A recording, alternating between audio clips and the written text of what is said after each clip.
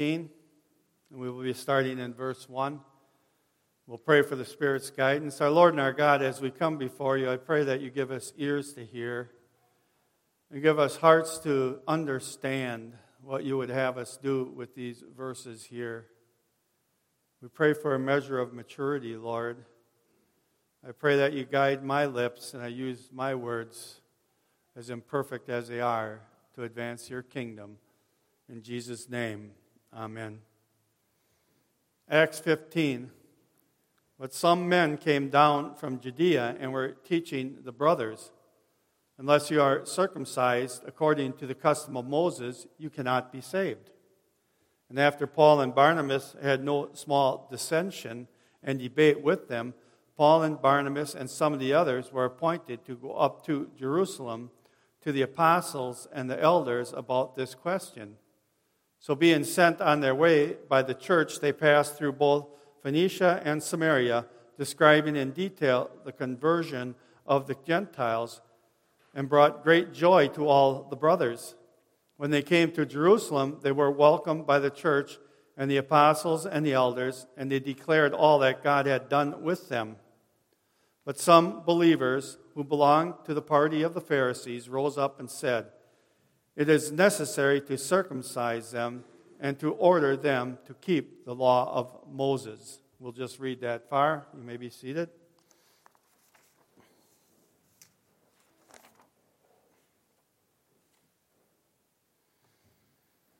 You know, as we come into this 15th chapter, we see the gospel spreading. God's work is working. But we also see what's really in the heart of men, even the best of men. There is sin. There is dissension. And it interferes with men and their callings and the calling of the church. Friction, whenever you get a group of men or women together, there will be friction when you're speaking of things. Even in the church, there will be friction. There will be difficulties. Even when things seem to be going very well in the church. Remember Paul and Barnabas, the church is growing, they're going out preaching. Churches are being established. They're being persecuted by the non-believers and by the Jews. But there seems to be some harmony in the church. You know, if we go back to chapter 14, verse 27, and when they arrived and gathered the church together, they declared all that God had done with them, and how they had opened the door of faith to the Gentiles, and they remained no little time with the disciples. So there was rejoicing with the brethren. It seemed like the Jews and the Gentiles in most of these places were getting along fine. They were understanding that there was harmony between them, that they were both equal under God's eye. And the church was advancing.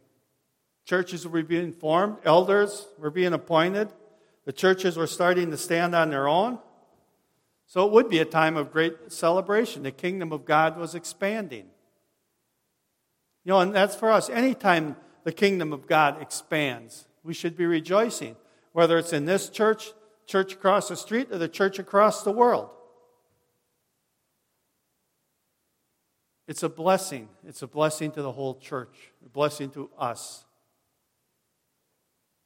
But rest assured, anytime God's church is advancing, Satan will be there trying to distract, using his tactics to dissuade the growth. He will do anything. And here we see where church planters and disciples who are growing churches, assisting churches to form, now have to confront one another. Take their time and their efforts to confront sin within the church, which distracts from advancing the church and saving souls. It's a tactic Satan uses. He loves to have schism in a church. He loves it. That's why, again, I'm going to mention we must be found soundly founded in the faith. So what does it say? If you're not founded in the faith, you're tossed about like the waves of a sea, back and forth. If you're not firmly established in the Word of God, you are open for manipulation, even inside the church. And that's what we have here. We have some people, it seems like they were believers. Perhaps some of these who went down to Barnabas and Paul may not have been believers, but the ones in Jerusalem, it mentions later that they were. But some men came down from Judea and were teaching the brethren, unless you are circumcised according to the custom of Moses, you cannot be saved. I don't know, these guys came from Judea, most probably Jerusalem. Maybe they tried to convince the Jerusalem church of this. Maybe it was being accepted partially in the Jerusalem church. We're not mentioned. It's not mentioned. But anyway, they travel a long ways, probably because they heard many Gentiles were being saved. And in their minds, they wanted to set the record straight. And in their eyes, remember the Jews, what they thought of the Gentiles? I mean, they didn't think very highly of them. Even the proselytes who came to Judaism, they had the court of the Gentiles. They could only go there, and so far they were treated like second-hand citizens. It appears these Jews who now converted to Christianity wanted to keep that bias. That Gentiles who are saved are second-hand citizens, or else considered they're not saved at all unless they perform works of the law.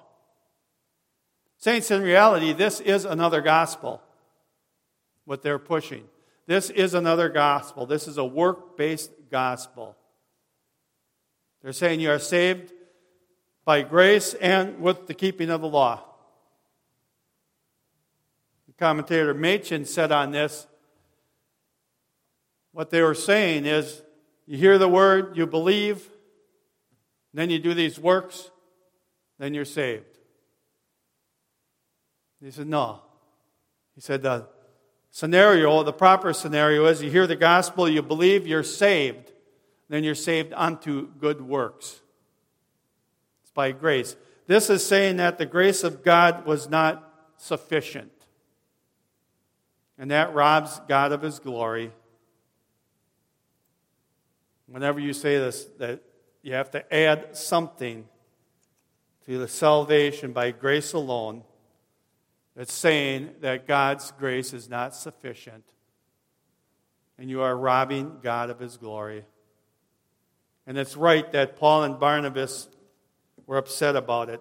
And after Paul and Barnabas had no small dissension and debate with them, Paul and Barnabas rebuked them. He rebuked them that this is not right. And this matter must be confronted because this is sin.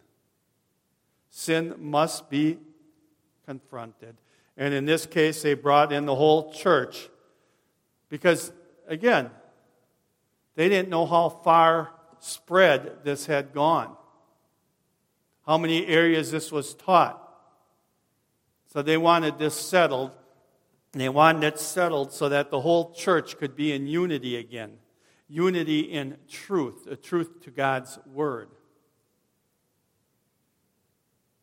And what we know for certain is that Paul and Barnabas were wise and correct to confront this sin and confront it immediately.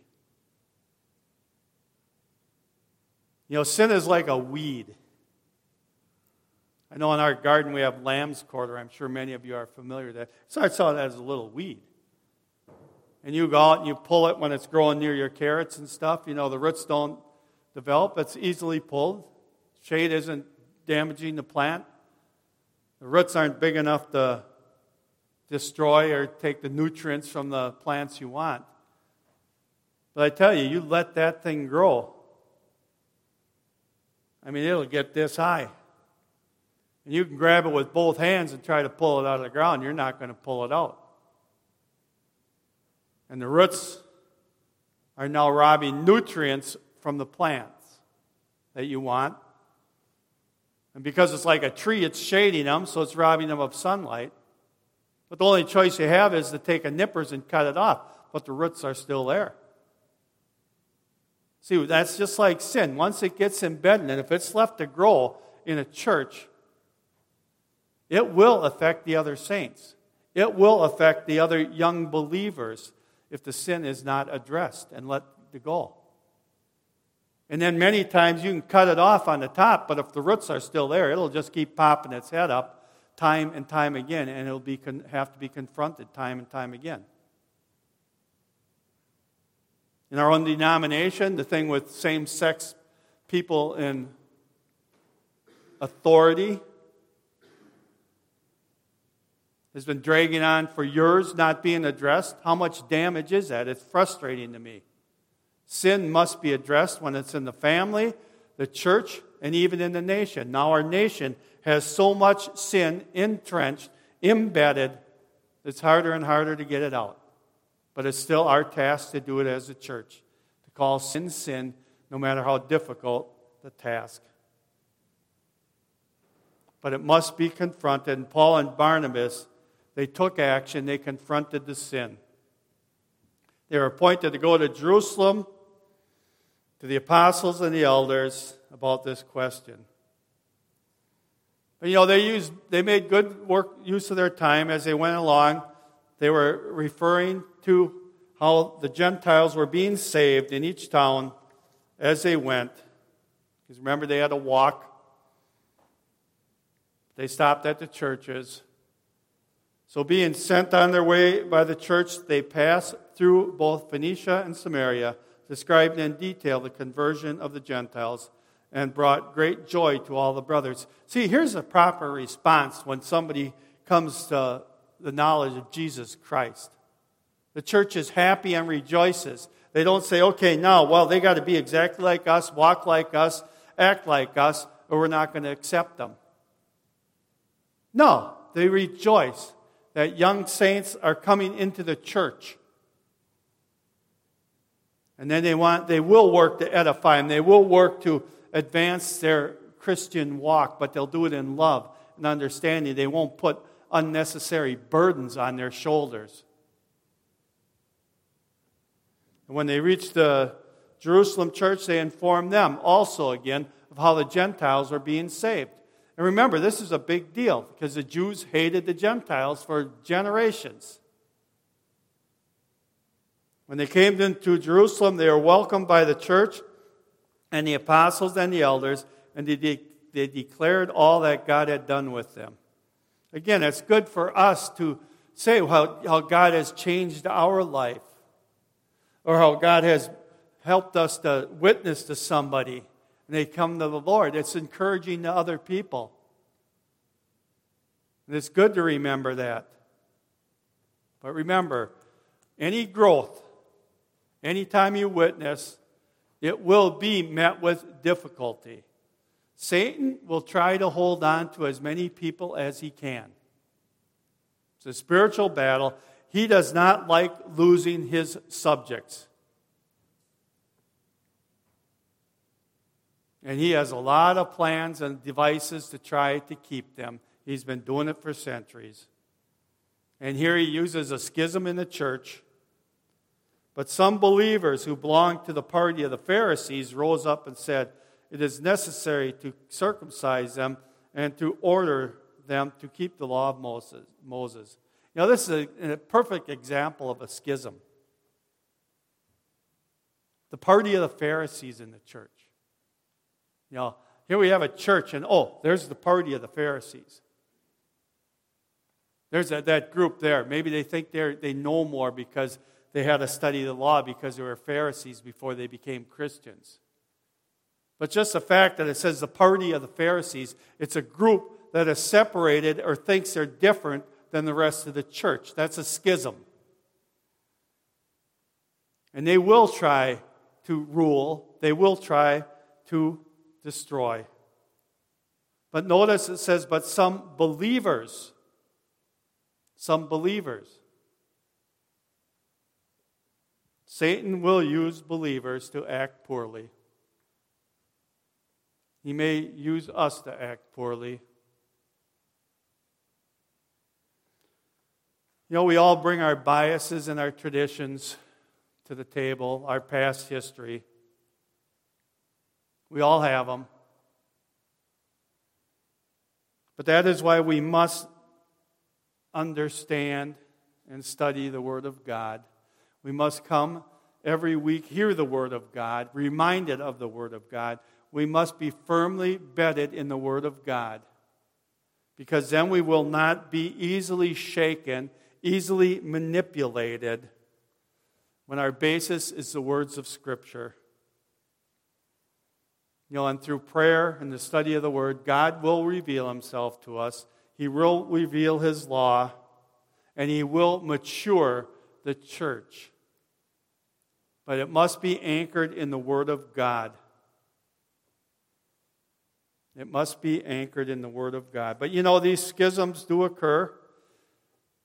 It does rob the church of valuable time. When sin is confronted, it robs elders and deacons of their time. But it is a good thing, because it purifies the church when it's done in the proper way. The sin is exposed. When we look at the testimonies and the creeds and that, it's because of schism in the church. It's because of dissent from some in the church. But done in a proper way, it strengthens the church. It strengthens individuals. Yes, it is an inconvenience, but it's a necessary inconvenience, because we're all sinners and we're working with sinners. But if we take it and we have it where it purifies the church, if it clarifies sin in the church and separates it out, it's a good thing. Paul and Barnabas, they came to the church to unite the church, to unite it in truth. And the discussion is here. They let everybody speak. Put your 2 cents worth in. Let the debate, the honest debate, happen. But then it's sorted out by the Word of God. The apostles and the elders were gathered together to consider this matter, and after there had been much debate, and then Peter stands up, and Peter gives his testimony, his personal testimony, the visions of God. Brothers, you know that in the early days God made a choice among you, that by my mouth the Gentiles should hear the word of the gospel and believe. And God, who knows the heart, bore witness to them by giving them the Holy Spirit, just as He did to us. And He made no distinction between us and them, having cleansed their hearts by faith. By faith. Peter calls it right. But this is something they had heard before. This testimony they had heard before, and they had an agreement on it. Because remember, again, the Jews did not like the Gentiles. They considered them dogs, unbelieving scum. They wouldn't even go into their houses. Remember when Peter went in their houses, the church elders said, "You ate with them? We can't believe it that you went in their house." And then we go to Acts 11:13. This is Peter speaking, and he told us how he had seen the angel standing in the house and say, "Send to Joppa and bring Simon, who is called Peter. He will declare to you a message by which you will be saved, you and your household." As I began to speak, the Holy Spirit fell on them, just as on us at the beginning. And I remembered the word of the Lord, how He said, "John baptized with water, but you will be baptized with the Holy Spirit." If then God gave the same gift to them as He gave to us when we believed in the Lord Jesus Christ, who was I that I could stand in God's way? When they heard these things, they fell silent, and they glorified God, saying, then to the Gentiles also God has granted repentance that leads to life. So it seemed like this matter was settled then. But it's like that weed that was embedded, deeply embedded. They cut it off right at the ground, but the roots were still in it. A lot of people may have been saying, yeah, the Gentiles are coming in, but they weren't happy with it. They weren't settled with it because they were still caught up in their traditions. And these were members of the Pharisees. So I think pride played a big part in it. They have to act like us or be like us. We're a little better because we've studied the law our whole life. But again, controversy and a lot of the same controversy will spring up time and time again. Homosexuality in the church is one of the big ones. Gay ministers, gay pastors, it seems like it comes up time and time again. It's got to be dug out, root and all, and cleansed. Again, remember last week how I said how non-believers, how fickle they are? One minute they treated Paul as a god, and the next moment they're stoning him. Church members can be the same way, fickle, if they're not fully fixed into the Word of God. They can be tossed to and fro. Any new idea or something they just heard, let's go with that, let's go with that. If you're fondly and deeply embedded in the Word of God, you will not be manipulated. That's called Christian maturity. But Satan, he always supplies the catalyst. Here, it's probably immature believers or prideful believers. And God works on their heart, and they say, well, we have to do this. You guys have to do that. You have to be like us. But Peter, he sees through it. He sees this as assault on the gospel of grace. That this is works-based. In verse 10, now therefore, for why are you putting God to the test by placing a yoke on the neck of the disciples that neither our fathers nor we have been able to hear or bear? But we believe that we will be saved through grace as the Lord Jesus, just as they will. Notice Peter goes right to the Word of God. He was mature enough to recognize sin and an assault on the gospel of grace. Verse 12, and all the assembly fell silent, and they listened to Barnabas and Paul as they related what signs and wonders God had done through them among the Gentiles. Here again, you have more witnesses coming and saying, God is saving the Gentiles just like the Jews, affirming what Peter had just said. And Paul and Barnabas were at this for months, so I imagine they had a lot to tell. And James, the brother of Jesus, he was the leader of the church in Jerusalem at that time. And he comes to the proper conclusion. He looks at the account of the Apostle Peter and how God used him to open the door to the Gentiles, but also he uses the Old Testament to confirm what Peter had said. He goes back to the Old Testament. And it's a prophecy that comes from Amos 11.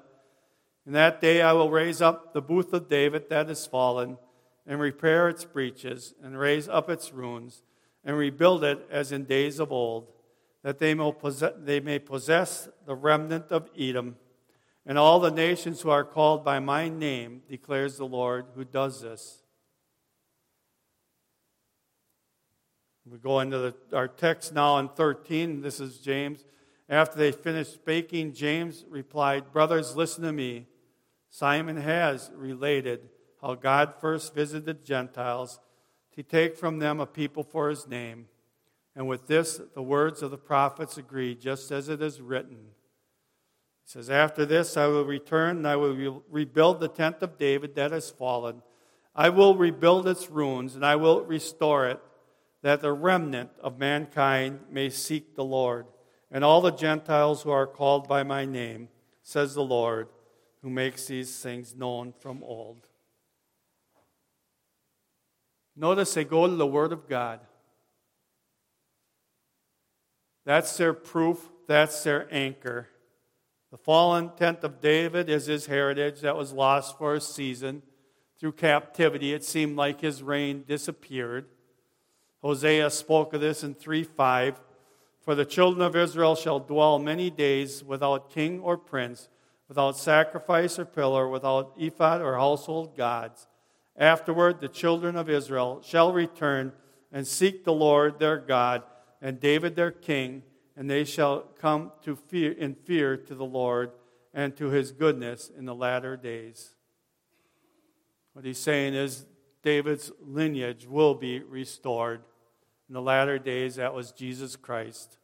Jesus, the lineage of David, the king that will reign forever. In 2 Samuel 7:12, when your days are fulfilled and you lie down with your fathers, I will raise up your offspring after you, who shall come from your body, and I will establish his kingdom. He shall build a house for my name, and I will establish the throne of his kingdom forever. Again, they're talking about Jesus Christ. And in Psalm 89:2, for I said, steadfast love will be built up forever in the heavens, and you will establish your faithfulness. You have said, I have made a covenant with my chosen one. I have sworn to David my servant.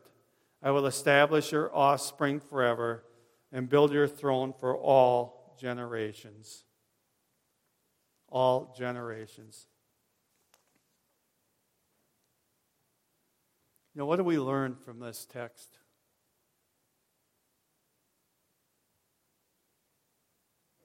What do we learn? We learn that God is for all generations. He's here now and today. His church will advance, even in difficulties. But we learn also it will not be easy. You know, in Acts 14:21, it says, when they had preached the gospel to that city and had made many disciples, they returned to Lystra and to Iconium and Antioch, strengthening the souls of the disciples, encouraging them to continue in the faith, and saying that through many tribulations we must enter the kingdom of God. The Christian life is not easy for individuals. It's not easy for families. It's not easy for churches or for nations. There will be tribulations. There will be trials. Expect it.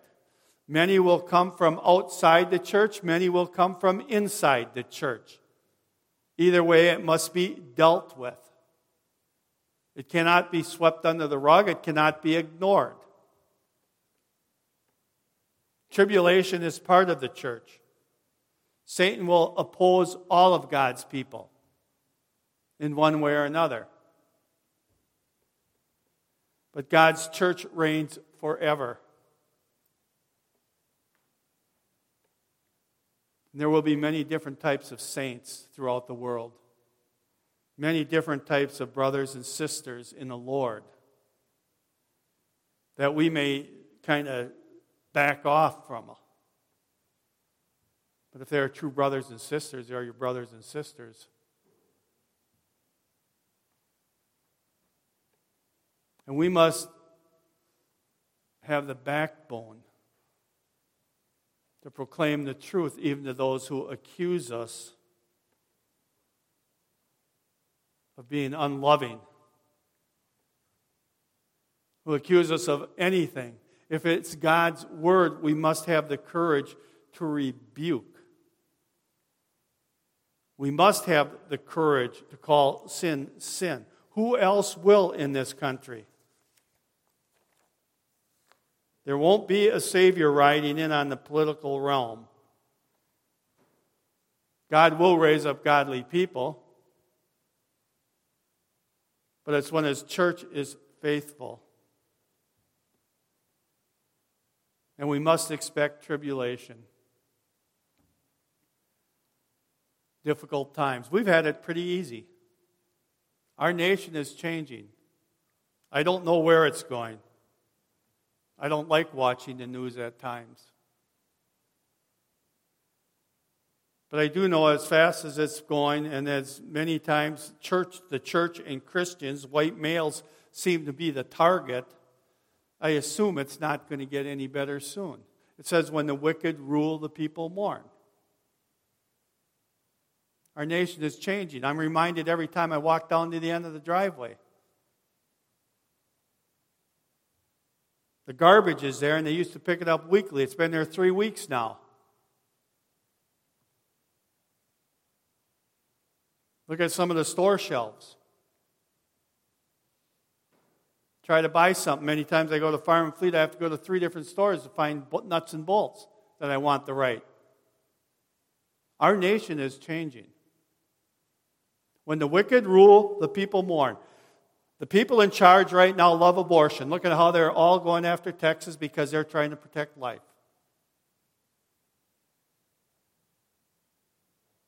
Do you think people who want to kill innocent babies, who have backed and decided that it's good and a blessing to the nation to kill innocent lives, millions of them, do you really think they're going to have the other citizens back?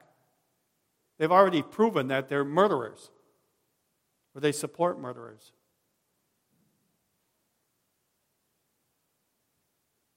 You know, my dad was raised in the Depression, and one of my best friends, his father was. And my dad said how quickly things changed. No work. You know, one of the biggest mistakes people make is they think just because things have been the way they've been for a long time, they will always be that way. My dad said he'd pick fly poop out of pepper if they'd pay him during the Depression. Because there were no jobs. You took whatever you could get. And I remember my friend's dad saying, 40 years later, he says, whenever there's overtime, you take it because you never know when the job's going to be gone.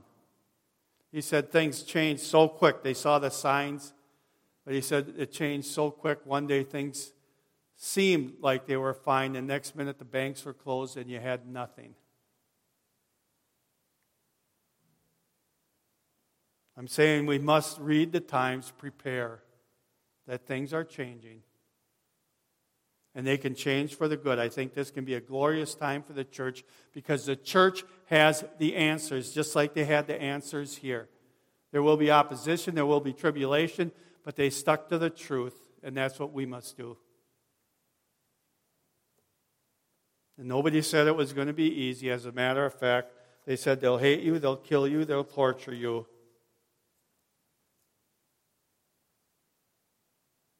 But it's worth advancing God's kingdom because of the great reward.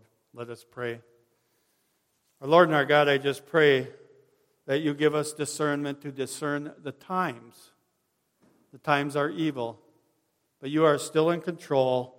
You still reign, and you rule through your church. Rise up, people in the church, to stand for you. Rise up and give us wisdom and guidance as we go through these difficult times. Difficult decisions. And Lord, I pray against the wicked. I pray that you expose them and bring them down. In Jesus' name, amen.